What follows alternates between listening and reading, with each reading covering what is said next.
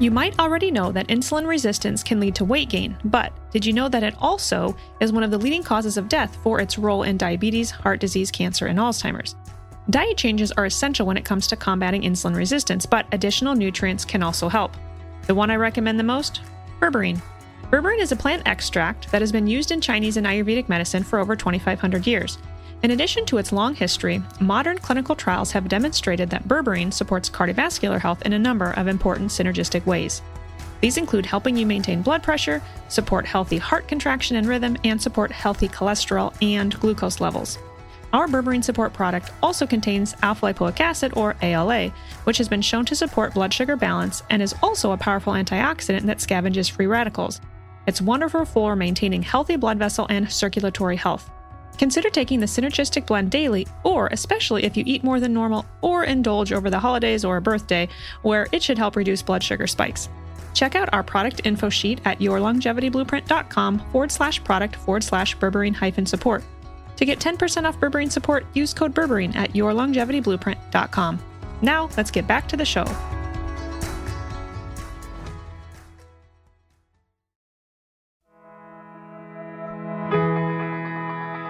They don't want you to know that. What they want you to believe is that you're drinking from a farmhouse or a chateau. Because how you sell wine is through story. I sell wine through science and delicious taste. But you sell wine in the conventional way through telling a story about it and romanticizing it. Because it's a drug, you want to make it romantic. Welcome to the Longevity Blueprint Podcast. I'm your host, Dr. Stephanie Gray. My number one goal with the show is to help you discover your personalized plan to build your dream health and live a longer, happier, truly healthier life. You're about to hear from Todd White, and he is going to share the dirty, dark secrets of the wine industry. This is not going to be a show that you want to miss.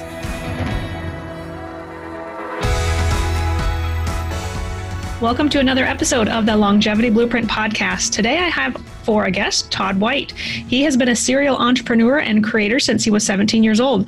And today, after 15 years in the wine business, his life is dedicated to educating and helping people make better choices about food nutrition and how they think about consuming alcohol. As a founder of Dry Farm Wines, a writer, speaker, and leader in the organic natural wine movement, he's widely educated communities on conscious consumption. He's deeply passionate about bringing people together to share love and laughter through natural wine and the health benefits it provides. Todd is a self-described biohacker who practices daily meditation, Wim Hof breathing, cold thermogenesis, a ketogenic diet, and daily 22-hour intermittent fasting. Although today he just told me he's finishing a 4-day water fast right before this podcast. He's also a frequent speaker on topics including the ketogenic lifestyle, meditation, and the Dry Farm Wine's unique company culture. His entire team gathers each morning for a meditation and gratitude practice. And today you're going to get to hear more about his amazing company. So welcome, Todd White. Wow, excited to be here. Got lots to share with your audience about fasting and longevity and love and laughter and wine and the dirty, dark secrets of the wine business. Yes, I'm eager to have you share those. So I'm sure you've heard this from countless others, as you've been on many podcasts before, but I've had a tumultuous relationship with wine myself. I actually enjoyed beer in college. I actually really did enjoy it, but packed on a few pounds, became very bloated. And I later discovered I had a gluten intolerance and shouldn't have been ever drinking beer anyways. But long story short, I tried to transition my palate to what I thought was more sophisticated wine, right? And ended up with all kinds of symptoms, headaches and flushing and palpitations and really just feeling lousy the next day. So I just gave it up. I just thought, okay, alcohol, wine's not for me. And alcohol in itself, as you mentioned, is a neurotoxin. So we should be limiting our consumption. But I heard about your company years ago, and I did try your wine, and I was very pleasantly surprised that I tolerated it much better. Ended up on a fertility journey and was able to conceive, and then I was breastfeeding for a year. So I'm only just now finishing that. So I'm excited to be able to now participate in consuming your safe, healthy wines again. So I want to hear more about your company, and I want you to share that with others. So tell us the story behind you and your company. Well, I mean, the story behind this story was that Dry Farm Wines was never conceived as a business. I had become ketogenic about 6 years ago. Maybe a little more than that now, therapeutically ketogenic, like on a serious ketogenic experimentation as a biohacker. 6 years ago, the ketogenic diet was relatively unknown other than to kind of forward-thinking biohackers who had started to experiment with it. Research started to accelerate on the ketogenic diet about 8 or 9 years ago. Then it reached a biohacking community 6 or 7 years ago. And then finally now it's the number one search diet term on Google. It's now very mainstream, and lots of people experiment with it primarily for weight loss. So anyway, which is why I initially experimented, not that I was overweight, but I was at a weight plateau that I wanted to break through, and I just couldn't seem to break through on just low carb. So I started experimenting with ketogenic diet, and at a therapeutic level, like seriously keto, blood testing and so on and so forth. And not only did I not only break through the plateau, but I lost a lot more weight than I anticipated, didn't even intend to. And in addition to that, I continued a ketogenic lifestyle. And today I'm not therapeutically ketogenic. I'm what I would call modified keto, which is like the Atkins diet, which is very low carb, moderate protein, and moderate fat. A therapeutic ketogenic diet will be very high in fat. And so about the same time when this was happening, I found that I couldn't drink standard wines anymore. I live in the heart of the Napa Valley, which is the most important wine appellation in North America. I've been drinking wine since I was 9 years old. I've been a lifelong wine aficionado, and I just love wine. But here was another problem. I don't love alcohol. So you mentioned this early on. It surprises a lot of people to hear from the wine guy who they think is selling wine, although I'm not selling wine. I'm really educating people how to think about drinking and how to think about wine if you choose to drink. Drinking's not for everyone. Mm-hmm. But what surprises people here, and no doubt you've heard this on a previous podcast, alcohol is a very dangerous neurotoxin. It ruins millions of lives a year. And so I choose to drink alcohol because I love wine, but I don't love alcohol. Therefore, we only sell and drink lower alcohol wines. And alcohol in very moderate doses has been shown to be beneficial to a number of biological and neurological functions. But alcohol, again, is not right for everyone, right? And so you have to be careful with it. For me, I just happen to really, really love wine. I just don't really, really like alcohol. And at points in my adult life, I've had what I would call a tenuous relationship with it. When I used to drink spirits and party like a rock star, and 30 years ago. But today, this was so. When I started this experimentation with the ketogenic diet, I found I couldn't drink wines anymore. They were making me sick. I was getting a hangover, flush, just didn't feel bad. And so I started investigating. I really thought it was just the alcohol, because alcohol has been steadily rising in wines for the last 40 years. Because the wine industry loves alcohol for a bunch of reasons. For reasons I've already told you that it's a bad drug, but here's some more problems with it. Why the alcohol industry likes it. And why the wine industry likes it. Alcohol is addictive. It's also what I call a domino drug, meaning the more you drink, the more likely you are to drink more. So consequently, the more alcohol you consume, the more likely you are to consume more. Everybody knows this who's ever drank, right? And so it's but for me, I don't want to drink more. I want to drink less, but have the same level of enjoyment. And so that's sort of how I think about it. But initially, when I started investigating wines, I didn't know about all the dark secrets I'm going to tell you about in a moment. I didn't know about those. I just thought that it was high alcohol. So I just thought if I drink lower alcohol, then I'll feel better. And of course you do. And so I was talking with a friend of mine who's the smartest person I know in the wine business. And I said, we were in Mexico on a vacation, and I said, listen, I want to make a low alcohol wine. Now, at that time, what I meant by that was that there's two technical processes that you can remove alcohol from wine, right? And so the most common is a reverse osmosis, where you separate the alcohol from the water. Water and alcohol are the two primary things in wine. And so I thought I would make a low alcohol wine through this technical process. And he said, have you tasted any of the low alcohol wines made in Europe? I was like, no, I have no idea. Neither does anybody else, right? Because all the wines that they see are 14 or 15.5% alcohol. He said, yeah, there's some low alcohol wines being made old style in Europe. So I was like, so I started investigating that. And that's when I stumbled upon the natural wine revolution. And so the term natural wine, which is an internationally recognized category of wine, is confusing to consumers who don't know about it. Because I say, yeah, we drink natural wines. And they're like, well, aren't all wines natural? Or organic. And they're not. Kind of differentiate that too. Organic and natural are not the same thing. So let me differentiate that quickly before I talk about what is natural and is not natural. This is further confusing to consumers. So all natural wines are farmed organically, but not all organic wines are natural. Okay? You can't make natural wine in very large quantities. So when you go into Whole Foods and you see an organic wine, it's almost certainly not going to be natural, right? Because you can't make volumes of wine to supply somebody like Whole Foods. But what organic means is that it was farmed organically. That doesn't speak to the cellar practices, which is what we're going to talk about now. So the biggest dirty, dark secret of the wine business is that there are 76 additives approved by the FDA for the use in winemaking. Now, why don't you know about those 76 additives? Well, it's very simple. It's because the wine industry has spent millions of dollars in lobby money in Washington, D.C. to successfully and fight successfully to keep contents labeling off of wine bottles. Wine is the only major food product without a contents label. Nor does it have nutritional information on it either, so you don't know how much sugar is in it. Sure. Right?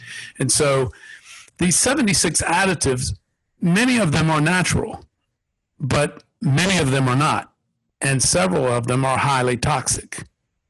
And so this, if you choose to drink these toxins in your wine, I applaud you.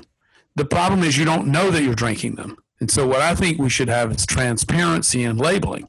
So you know if there's dimethyl dicarbonate in your wine or not. You know if there's glyphosate in your wine. You know if there's ammonia phosphate or copper sulfate. These are all approved chemicals for the use in winemaking, and then they are used widely in commercial wines. So here's how this all began, right? So 100 years ago, all wines were made naturally, right? And then the thing that happened to the wine business was called money and greed, right? And so it began in the late 1920s up and started in various places between the 1920s and the early 1940s where we adapted, this mono-agricultural farming practices, which was the use of chemicals in farming, right? Instead of a polyagricultural practice, which is the recognition of the whole biodiverse sphere of natural farming. But so really, it started with chemicals in farming. That's where it began. And then move forward a few decades, and what's happened to the wine industry today is the same thing that's happened in our food supply. So in our food supply, about 10 companies make or touch almost everything that goes into a package, right? Either from farming to processing to brand ownership and so on and so forth. Now, they're not the same companies that we eat from because I'm eating whole and raw and real food. I don't eat processed food. But even in farming, when you go into Whole Foods and you're buying organic vegetables, those are all coming from a handful of companies, very large farming companies, even though they're organic. And I like to talk about, while we're talking about organic farming and vegetables, I like to compare natural wine when you think about organic wine versus a natural wine, or wine grown on a small family farm versus a large organic farmer. It's the same thing as when you go into Whole Foods and you see the organic vegetables there. They look very different than the vegetables you see at your farmer's market, right? The ones at the farmer's market are vibrant and lush and just like you just want to take a photograph of them, right? Because they're so beautiful and they're so poignant. But you don't see the cabbage in Whole Foods doesn't look that way, even though it's organic, right? So it's just that small, loving, tender, the care that a small family farm really dedicates to living soil, because what is really bringing that vibrancy, the health and flavor, and the extraordinary appearance is really about living soil. It's about soil management, right? You can be organically farmed but not have living soil, not in this same way, not in this loving way. You know what I'm talking about from farmers market, right? Mm-hmm. Oh, yeah. So in our food industry, we have massive corporate consolidation, right? These big companies buying up, using leverage debt, buying up all the smaller companies or medium-sized companies. Same thing happened in the wine business. So here's the deal. In the wine business, the top 3 wine companies in the United States make over 52% of all wines. And the top 30 companies make over 70% of U.S. wines. So when you go into the grocery store or into a wine shop and you see these rows and rows of bottles, right? Perhaps hundreds or thousands of brands and thousands of bottles. Most of that wine is made by just a handful of companies. Now, you don't know that. Another dark secret, see, they don't want you to know that. What they want you to believe is that you're drinking from a farmhouse or a chateau, because how you sell wine is through story. I sell wine through science and delicious taste, but you sell wine in the conventional way through telling a story about it, right, and romanticizing it. Same way you sell liquor. And so, because it's a drug, you want to make it romantic, right? So they sell these stories to have you believe that you're drinking from a farmhouse or a chateau, but in fact, you're drinking very often, most often, more than 50% of the time, from massive wine factories located in Central California. And these things are like multiple football fields large. They're huge, right? Huge tank farm, what are called tank farms. And so that's where most of the wine in the United States is manufactured. And it's manufactured, it's not romantically made. It's industrially farmed with chemicals, and then it is made and fermented with chemicals in a way that you can't make wine in very large quantities without the use of these additives and chemicals. That's just a fact. So let's talk about natural wine for a second, because, again, it's a confusing term, but internationally it's a recognized category, although there's no official certification for it yet. Now, dry farm wines, we have a certification, which is over and above just natural. And we talk about that in a moment. But France just announced about a month ago that they were going to be the first country to certify natural wines. And so if you don't know what a natural wine is, here's what a natural wine means. It means that it is either organically or biodynamically farmed. And biodynamic farming is a prescriptive advanced form of organic farming. Number 2, it is fermented. This is an important distinction. It is fermented with wild indigenous native yeast to the vineyard. And what's that mean? On the skin of every grape berry in the world at the time of harvest has a waxy kind of whitish translucent film on the outside of it. That's yeast. And that yeast was collected wild and natively through the vineyard in the air. It's a natural yeast. Commercial wines, like all the wines you see in the grocery store, right? Those are fermented with genetically modified, lab-grown yeast. Now, the reason they do that is because they can modify these yeasts to be very sturdy and easy to work with. Native yeast, the wild yeast, are temperamental, and you can't make wine in very large volumes. They're just too difficult to work with. They have to be coddled, right? They also will not withstand a very high alcohol environment. And so these commercial yeast, the ones that are genetically modified they're very strong, they're very sturdy, and they'll withstand a very high alcohol environment without being killed. Could you be missing out on magnesium? If you aren't already taking magnesium, you likely should be. Our deficient food sources, caffeine consumption, stress, and exercise rob us of magnesium, which is an important cofactor for hundreds of processes in the body. It can calm your mind and ease your nerves to help you sleep at night and help reduce anxiety, PMS, and headaches. It can relax your muscles when you have cramps, your bowels when you're constipated, and it's required for energy, hormone production, and vitamin D absorption. If you're interested in exploring more about how magnesium can help support you living a longer, healthier life, and the exact type of magnesium supplement to look for, check out my blog post, The Magnificence of Magnesium, found at yourlongevityblueprint.com/blog. And use code magnesium for 10% off our magnesium chelate product at yourlongevityblueprint.com. Now, let's get back to the episode.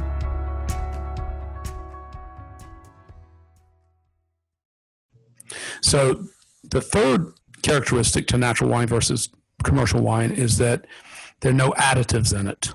So no additions, no corrections.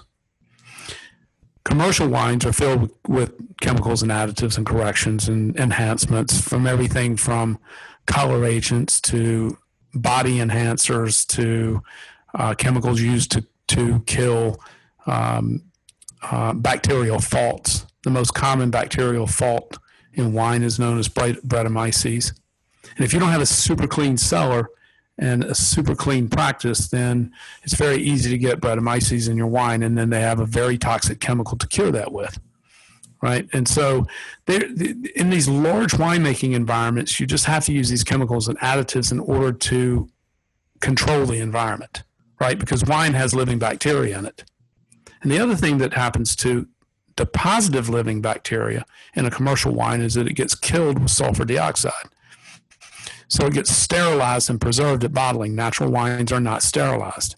And so the living gut-friendly bacteria that is alive in natural wines, and Dr. David Perlmutter, who's the New York Times best-selling author of The Brain. So he's published several times on our wines and the specific living bacteria that exist in a natural wine that is beneficial to the gut microbiome. And so commercial wines have sterilized and killed that, in addition to you're getting a heavy dose of sulfur dioxide. So that's the difference between what a commercial wine is and what a natural wine is, and why natural wines are just generally healthier. In our particular case, we have a few additional qualifications, strict criteria for purity and health that we require that not all natural wines meet, right? So to give you an example, dry farming or irrigation-free farming. Dry farming means to farm without irrigation. That's the name of your company, Dry It Wine. is. So that's where that comes from, is not using irrigation. It means irrigation-free farming. And there's a whole bunch of reasons why that's dynamically important. One, it saves a lot of water. Number two, the vine is actually healthier, and the fruit contains more polyphenols and flavonoids and antiflavonoids. Those are the health compounds in wine, primarily found in red wine. We can talk about that in a moment, but they're higher. Polyphenols are higher in dry farm wine. They're also higher in organic wine.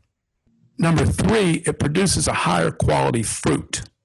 So when the vine struggles, just like everything in nature, struggle creates power and strength, right? And so when the vine struggles to find water and nutrient, it produces a higher quality fruit. And so when an irrigated grapevine has a root ball that's about 3 feet wide and about 3 feet deep, that's pretty much the entire root structure, because it gets all of its nutrient in the way of liquid nitrogen and its water source from a little tube that's hanging just above the trunk. An unirrigated grapevine can have a root structure that can span 40 feet deep as it searches and struggles to find microscopic particles of moisture and nutrient.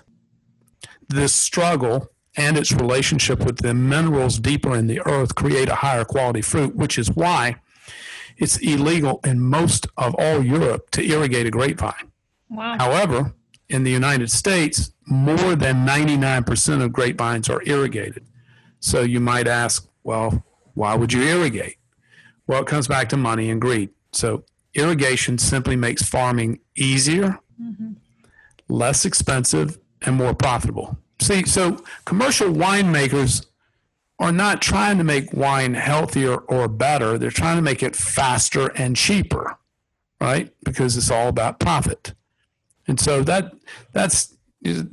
so the irrigation is a fundamental issue for us. Thank you for explaining that. So I live in Iowa, and so we see irrigation rigs everywhere, right? Iowa and Nebraska. We have decent soil here in Iowa, but we still, farmers at least tend to think they need that water. And so that's backwards to my thinking. I'm not a farmer, but I come from farming families, and I just assume, we need the irrigation. But explaining that the plant needs to struggle, and that will create strength for the plant and its health benefits, makes a lot of sense. So thank you. Yeah, it depends on what you're growing. Not everything can grow irrigation free. Sure. Lettuce will not grow irrigation free. So it depends on what you're growing. Tomatoes tomatoes are dry farmed and quite cherished. I mean, if you can find dry farmed tomatoes, they're way more difficult to farm. Sure. They take longer and it's slower and more difficult, but But not everything can be farmed, and certainly not at scale. But grapes can be farmed at any scale irrigation-free. And they're grown all over the planet in some of the harshest conditions, and grapevines have been living around the world for more than 10,000 years. Irrigation didn't even come to California for grape farming until the early 1970s. Prior to that, everything in California was also dry farmed. It's just that, again, it produces a higher yield. Irrigation produces a bigger cluster. And the berries, it might not surprise you, when they're filled with water, they weigh more. And fruit is sold by the ton. More it weighs, more it's worth. Sure. More water it has in it, more it's going to weigh. That's not rocket science, right? And so back to the dry farm certification. So it's dry farmed. Mm-hmm. It is organic or biodynamic. It is fermented with wild native yeast. We are sugar-free, and the only way to know if a wine's sugar-free is to lab test it. And we do not allow any sugar in our wine. It's additive-free and lower alcohol. So we don't drink or sell anything over 12.5%. The average wine today in America is almost 15%. That doesn't sound like a big difference, but trust me, it is. And most of the wines I drink are between 9 and 11%. And our lowest wine is at 7%. And people love low alcohol. We just introduced our lowest alcohol wine, which was at 7% about 3 weeks ago, and it sold out in the same day, right? And so people are conscious about alcohol. Mm-hmm. Millennials, and particularly as your age, as you get older, you just don't process it as well. Sure. Right. And so it's really important in my view. And look, most of my friends and most everybody I know doesn't have a glass of wine. They have several. Right. And so if you want to lower your alcohol intake, then you're going to start with a lower alcohol underlying product. Right. Unless you're just going to have the one glass. But I don't normally see that. I don't normally see people open a bottle and have a glass. They have several, and they're sharing. And wine generates love, right? So, wine just is kind of like just a lover's drink, right? So when you're drinking with a date or your partner or, it just generates love, and you tend to drink a little bit more, right? Because it's fun.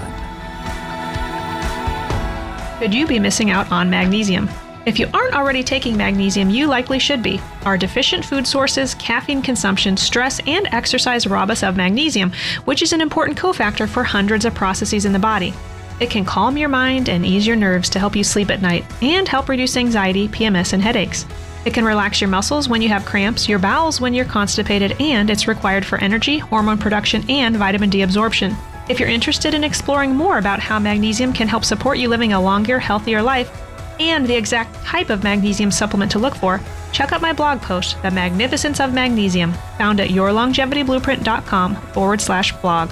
And use code magnesium for 10% off our magnesium chelate product at yourlongevityblueprint.com.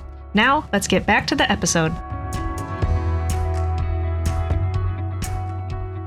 I want to go back to some of the points you mentioned. I may not say this correctly, but I've heard you speak in other podcasts about one of the chemicals that you may actually have already mentioned being so toxic that when the winery is cleaned, whatnot, or when it's used, no one can even be present. It's so toxic that when it's applied to the wine, it has to be applied by a specially licensed contractor who comes in. The winery has to be empty, and they come in hazmat suits, and they apply this toxic chemical. If you were to breathe it in its raw form, it would burn your lungs. If you got it on your skin, it would burn you. It's highly toxic. When it's applied to the wine, if you drain the wine within the first 24 hours, you would likely die, right? That's nuts to me. Well, it is, but it's used to treat Brettanomyces, the most common bacterial fault I mentioned earlier. This chemical is used to treat that bacterial fault. Sure. And tens of millions of gallons of California wine are treated every year. Right. And so the problem is you just don't know if the wine you're drinking has been treated or not. Right. And so I'm all for it. If you want to drink dimethyl dicarbonate, knock yourself out. I just think you should know. I think you should have a choice to know what you're drinking.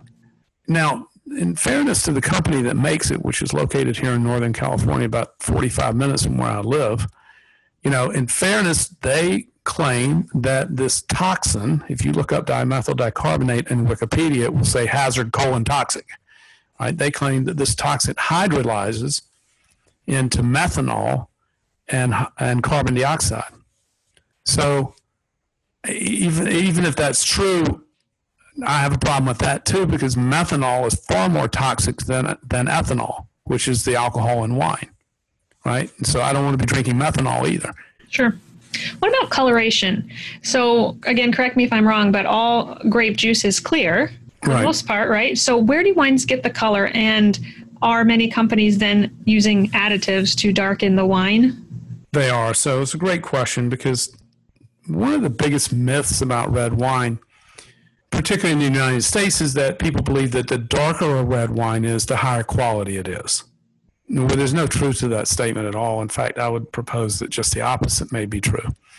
But so here's how red wine gets its color, and also its increase in polyphenols. So let's talk about the winemaking process for a moment, because this is important in both color and also the health properties of wine.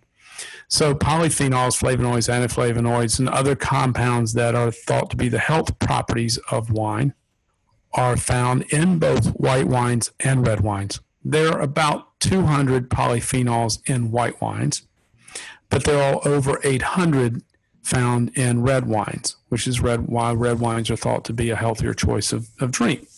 So how they get those extra polyphenols in red wine is the same way that it gets its color.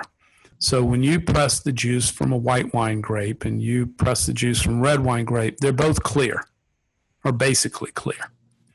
Then when you make white wine, you press the juice off the berries in a bladder press, and then that press just flows over, that juice, that free run juice, goes into a tank where it's fermented.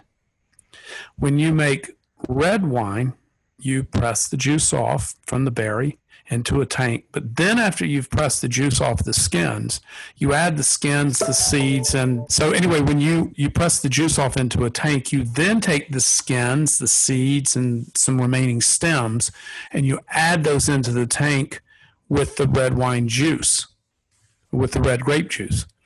It's the contact with the skins and the seeds that give red wine its color, and it's also what gives it its tannin structure, and it's also what creates the increase in polyphenols, is the skin contact. Now, here's what's happening with commercial wines. Two things to get them darker. One, the maceration period, and that's what maceration is the time that the skins stay in the juice. The time that the longer they stay in, the darker the wine will get. The problem with that is that the longer they stay in, you also get elevated biogenetic amines, primarily tyramine and histamine. So this is the reason that women, particularly in their middle age and up, women have a very difficult time drinking red wine. They can drink white wine fine, but they can't drink red wine because it makes them splotchy, it makes them sniffy, it gives them tension in their frontal cortex. It can make them feel blotchy or hot. These are amines, primarily tyramine and histamine. And so to get further color, if that isn't enough, then they add a color agent to make the wine darker. And this very commonly results in what we know as purple teeth. Right. So if you've ever seen people drinking wine and getting purple lip or purple teeth, that almost always comes from a color additive. Because when you drink natural wine, you drink real wine, your teeth will not become discolored, and your lips won't become discolored. So, and of course, the more porous your teeth are, the more discolored they become. But most of this discoloration from drinking red wines is coming from color agents. Now, the color agents, in my opinion, are not unsafe.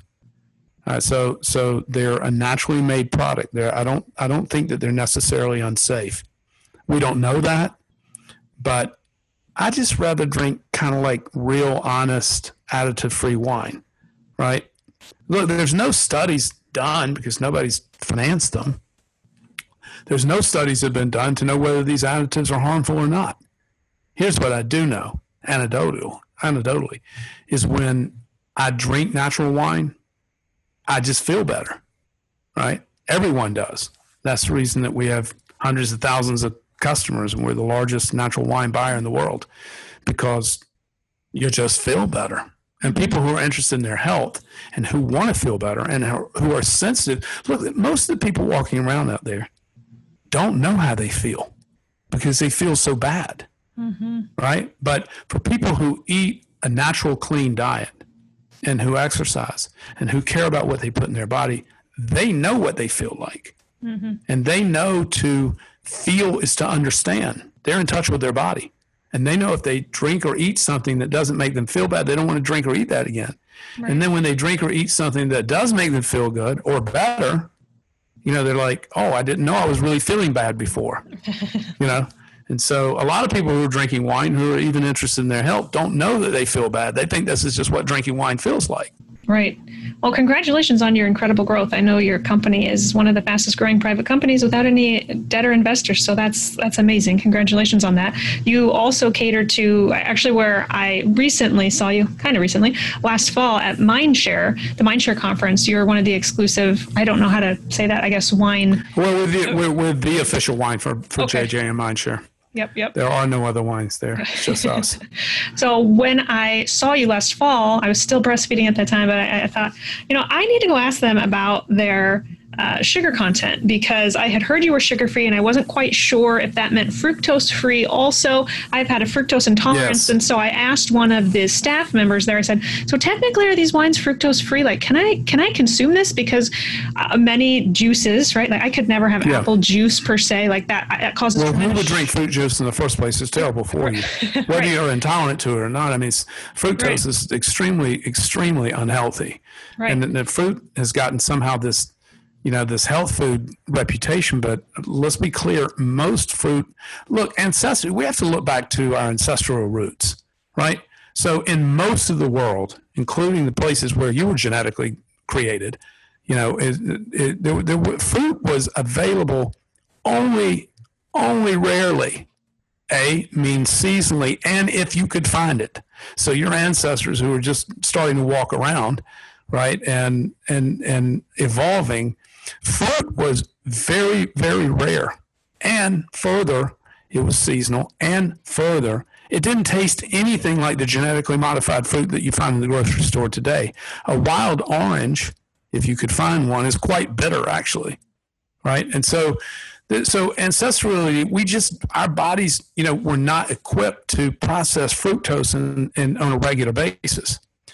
Occasionally, seasonally, at a much lower level than what you see in fruits today. So fruit juice, orange juice is one of the most toxic things we can put in our body that's made from nature, right? We've removed the fiber, right? We've concentrated the sugar. And now, you know, and then most people are drinking in the morning in a fasted state, you know, for just a massive glucose spike. Mm-hmm. And so I happen to believe, and most of the people that I follow and the people that follow us believe that hyperproduction of insulin is the cause of most chronic disease, right? I mean, the hormone, which is why I fast, we talk about that in a moment, but the hormone that was originally evolved to keep us alive during famine, right, which is insulin, is now killing us because from its overstimulation. Because ancestrally, as we evolved, we weren't eating 3 meals a day, right? We may eat once a day, or there would be days where we didn't have access to food source at all, right? And so we needed insulin to store reserves, fat reserves, right, for energy during famine. And now, you know, most people, you know, eat 5, 6, 7, 8 times a day of some form, right? And the pancreas never gets a rest, right?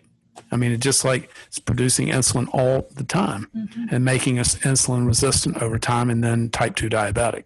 Sure. And so, but I believe, and everybody I follow and, you know, and follow us also believe that it creates, you know, other chronic illnesses. I wanted to share my excitement today over our newest product that should assist with weight loss. It's called Metabolism Support. It works by increasing GLP-1 and reducing ghrelin, which I'll explain here in a minute. GLP-1 may sound familiar to you because over the past year, our clinic has had excellent success using GLP-1 agonist injections like semaglutide for weight loss. As a reminder, GLP-1 agonists delay the release of food from the stomach, making you feel fuller longer so you eat less and lose weight. However, today, for those of you who have never taken a GLP-1 agonist or who don't want the injection or cost of the injection, I have another solution. We just launched Metabolism Support.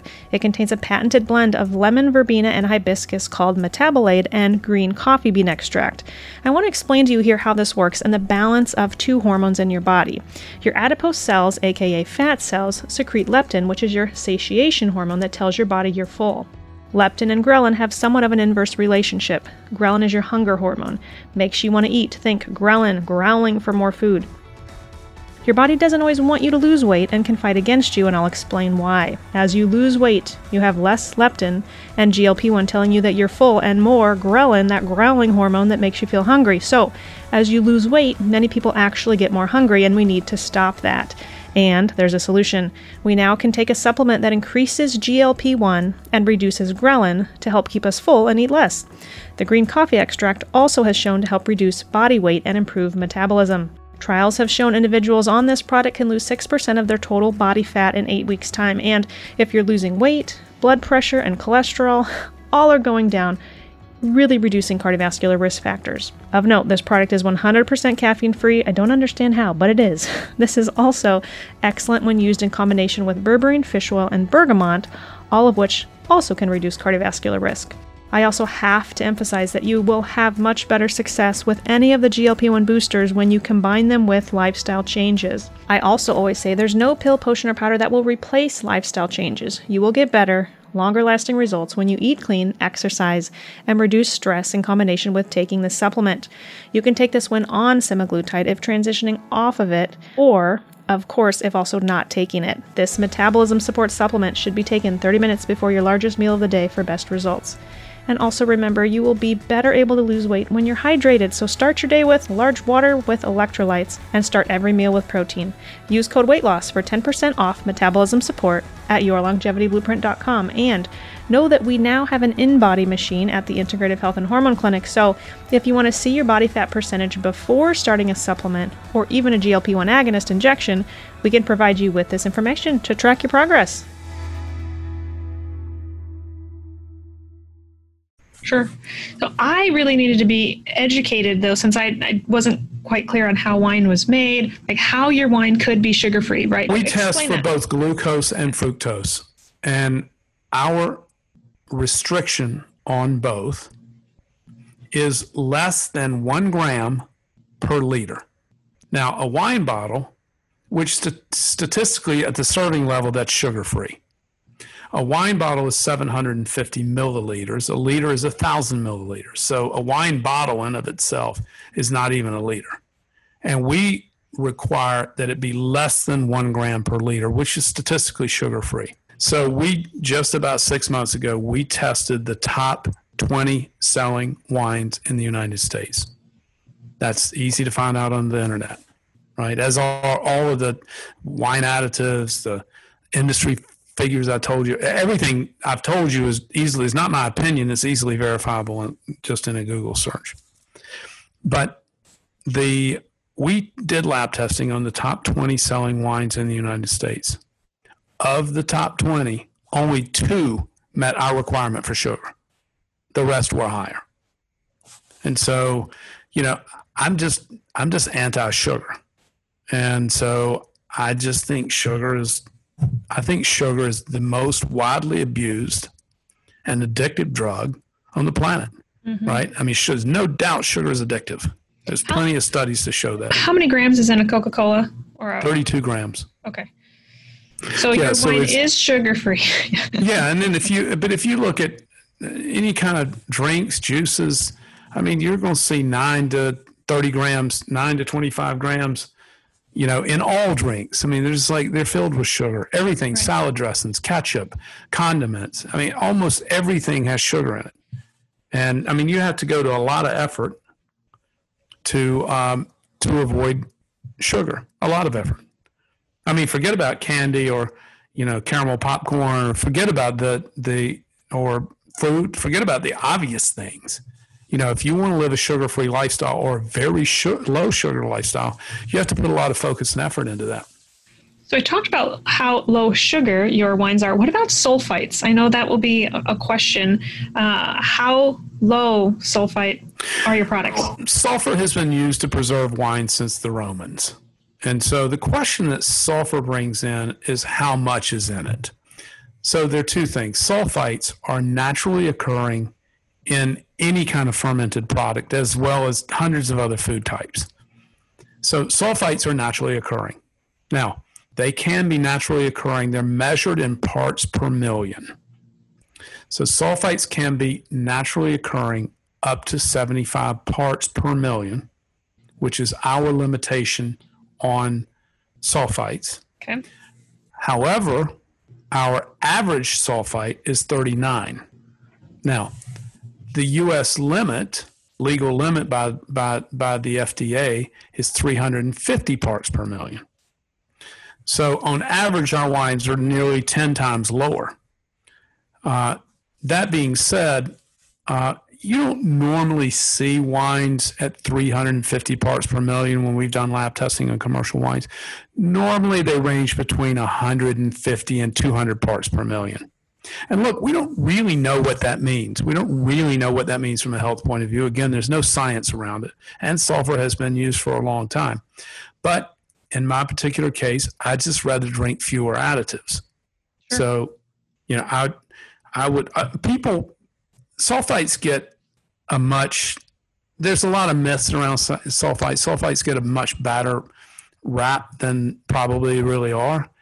I think the other additives are far more damaging than sulfur. The main problem I have with sulfur is that it sterilizes the wine to preserve it, and it kills the bacteria in the wine, and it kills the taste of the wine, and it McDonaldizes a wine, right? It makes every single bottle taste the same. It makes, the mass wine industry's goal is to have everything taste the same, McDonaldize it, right? And for natural wine, it's not like that. You'll get bottle-to-bottle variation. This bottle might taste a little bit like this, and this bottle tastes a little bit like that, because they've not been sterilized. And so as the bacteria evolves, these are friendly, healthy bacteria. As they evolve, it can taste different. You can get bottle-to-bottle variation. Well, commercial wines don't want that. They want you to taste the same thing, just like when you go to McDonald's, the same thing over and over and over again. Because that's the way most people consume flavors. And do you think that adds the addictive benefit to that also? I mean, I don't know, but here's what we do. Nature. Yeah, we see, most of us think that we're a lot more ambitious eaters than we are. Like, we'll try new things. The fact of the matter is, most of us eat the same thing, the same taste profile over and over and over again. We go to the same restaurant on a regular basis. We usually get the same dishes over and over and over again, right? And so this consistency in taste, and you're opening something and you taste it that's habitually friendly to you, that you know what it is, that's very comforting to you. And so that sells more wine, right? Because you know what it is. And it's somehow you've got, you have an affinity for it. Then you also get palate fatigue from our point of view. It's like taste the same all the time. It's like, this is kind of boring. So anyway, So with your wine club, you're intentionally rotating. We do. So, every single box is, unless you want us to do something custom for you, or you want a special order of a certain wine, of which we do all of the above. But just in our regular delivery boxes, every single box is different, and every single wine is different, right? And then if you taste a wine, you're like, oh, wow, I'm really in love with that, then, we have a special service to get you more of it if you want it. But this concept of being able to taste these different wines, you're tasting wines you had no idea, grapes that you had no idea. The Americans know the top 8 grapes: Cabernet, Chardonnay, Pinot Noir, Merlot. So these are what are familiar to American wine drinkers. But then there's Pinot Meunier, there's Schiava, there's Trousseau, there's Nero d'Avlo. There's all these grapes from around the world that you have no idea what they are, and you would never buy them because you don't know what they are. People buy what's familiar to them. But then they get introduced to, like, kind of taking a trip around the ancestral wine world around the world, right? And it's just like, and you taste these things, you're like, oh, wow, that's fantastic. I've never tasted anything like that. No, because you don't have any frame of reference. What our customers depend on us to do is taste these wines, make sure that they're delicious and they're outstanding, and that they're excellent, and then bring them these experiences, right? We only buy 30% of the wines that we taste, and then consequently lab test. Sure. So we do lab testing on every wine. If you know, for sugar, for alcohol, for mold, you asked about mold earlier, for mycotoxins particularly, we're looking for ochratoxin A. And so all of our wines are tested for mold. U.S. wines are not tested for mold. It is not a requirement of the law to test for mold. It is in Europe. So no wines here. U.S. wines don't get tested for mold unless they're exported to Europe. If they're exported to Europe, they have to go along with a lab report, including a mold analysis. Very interesting. It sounds too good to be true. Low sugar, low alcohol, no mold, paleo, keto friendly. I mean, no histamine, lower sulfite. You just feel better if you drink them. Yeah. I assume you've drank them by now. I have. Yeah. They are delicious. Yes. Yeah, they're not only delicious, but you just feel better. You know, Agreed. You just feel better. You feel better while drinking. You feel better the next day. You just feel better. I took a risk. Normally, I would never have a glass of wine before working the next day seeing patients. But Monday night I did, and I felt fine. Nice. Tuesday. Nice. Well, I know we're coming up on the end of your show. So I did want to offer your listeners a special offer. Go for it. So it's a penny bottle from you, a penny bottle, and they get that on their first order. And all they have to do is go to this link, and they'll see the landing page to get this penny. It would be free, but it's against the law for us to give wine away for free. So we charge 1 penny for it. Anyway, it's dryfarmwines with an s.com/gray, GRAY. Again, that's dryfarmwines.com/gray. Thank you so much. That a wonderful promotion, very generous. I have to ask you one last question though. So you do live a ketogenic lifestyle, no sugar. What's your top longevity tip? Absolute top longevity tip. Fasting. I think fasting is the single most potent treatment that we have for. I'm not alone in this. You know, Peter Attia was just doing a podcast on fasting with a metabolic expert recently, and he's like, you know, this is the most, we have little to no research on fasting. He thinks it's the most potent therapeutic treatment or drug that we have. The problem is we don't know how to dose it, right? So as you know, I'm just finishing, or tonight I will finish I'll wrap up a 4-day water fast, and I have experimented with all types of fasting regimens. I only eat once per day anyway, so I'm on a 22-hour intermittent fast and have been for 3.5 years. Wow. And then I supplement that with monthly and quarterly, usually 3-day fast monthly. I do a 5-day fast quarterly.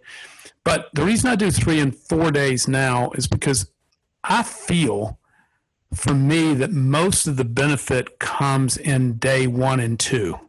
Day 2 is the most uncomfortable for me. And by day 3, I could just go on for days without eating, right?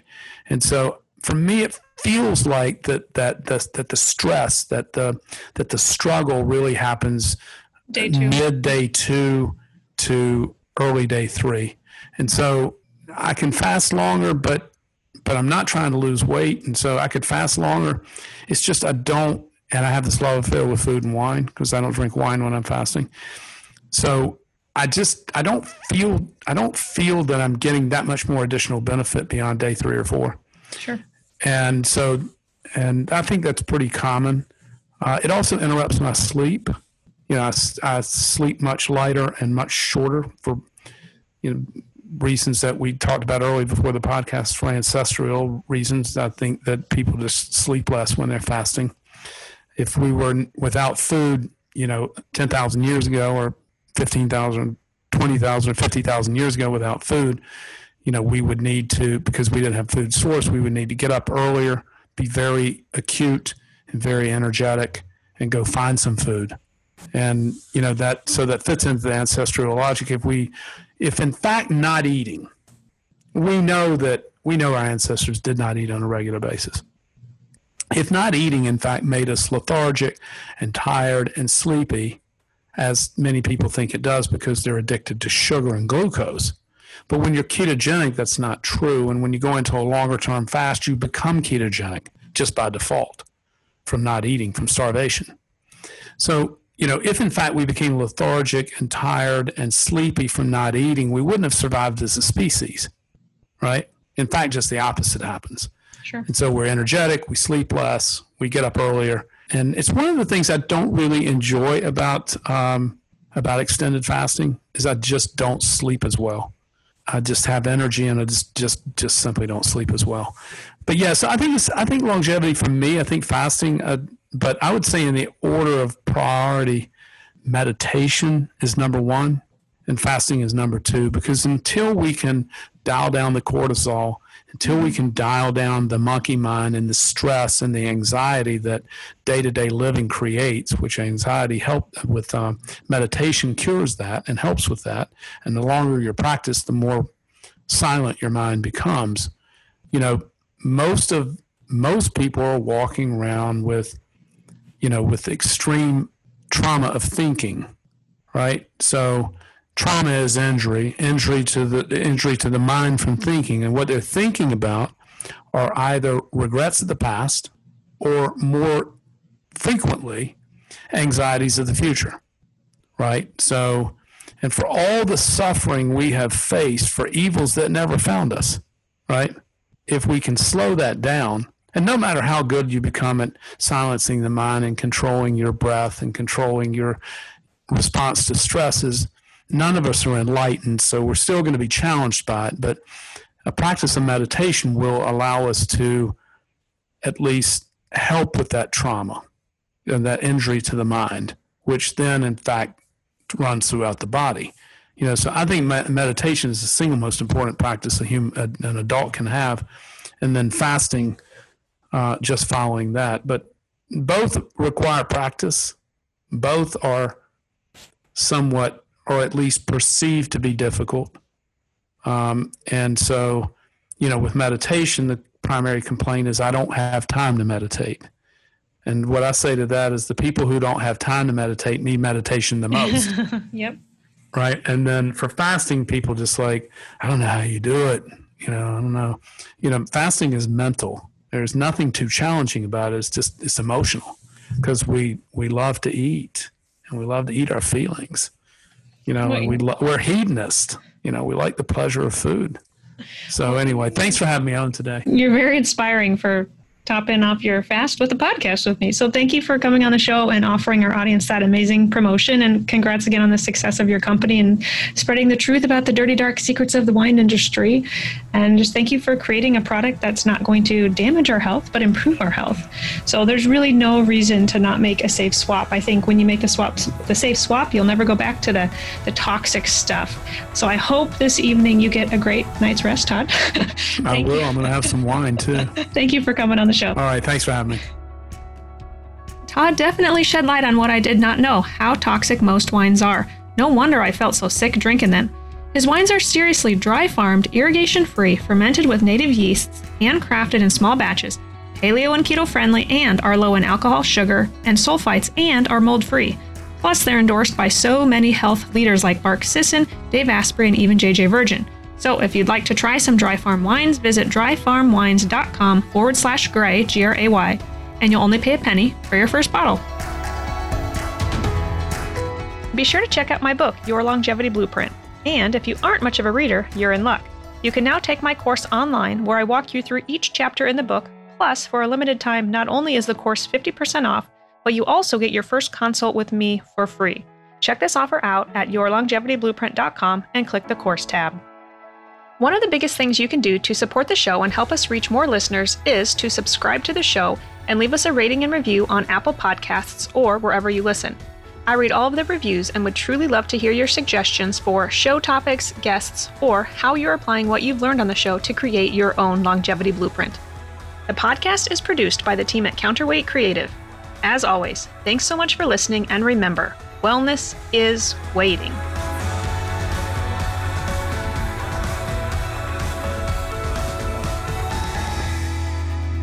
The information provided in this podcast is educational. No information provided should be considered to be or used as a substitute for medical advice, diagnosis, or treatment. Always consult with your personal medical authority.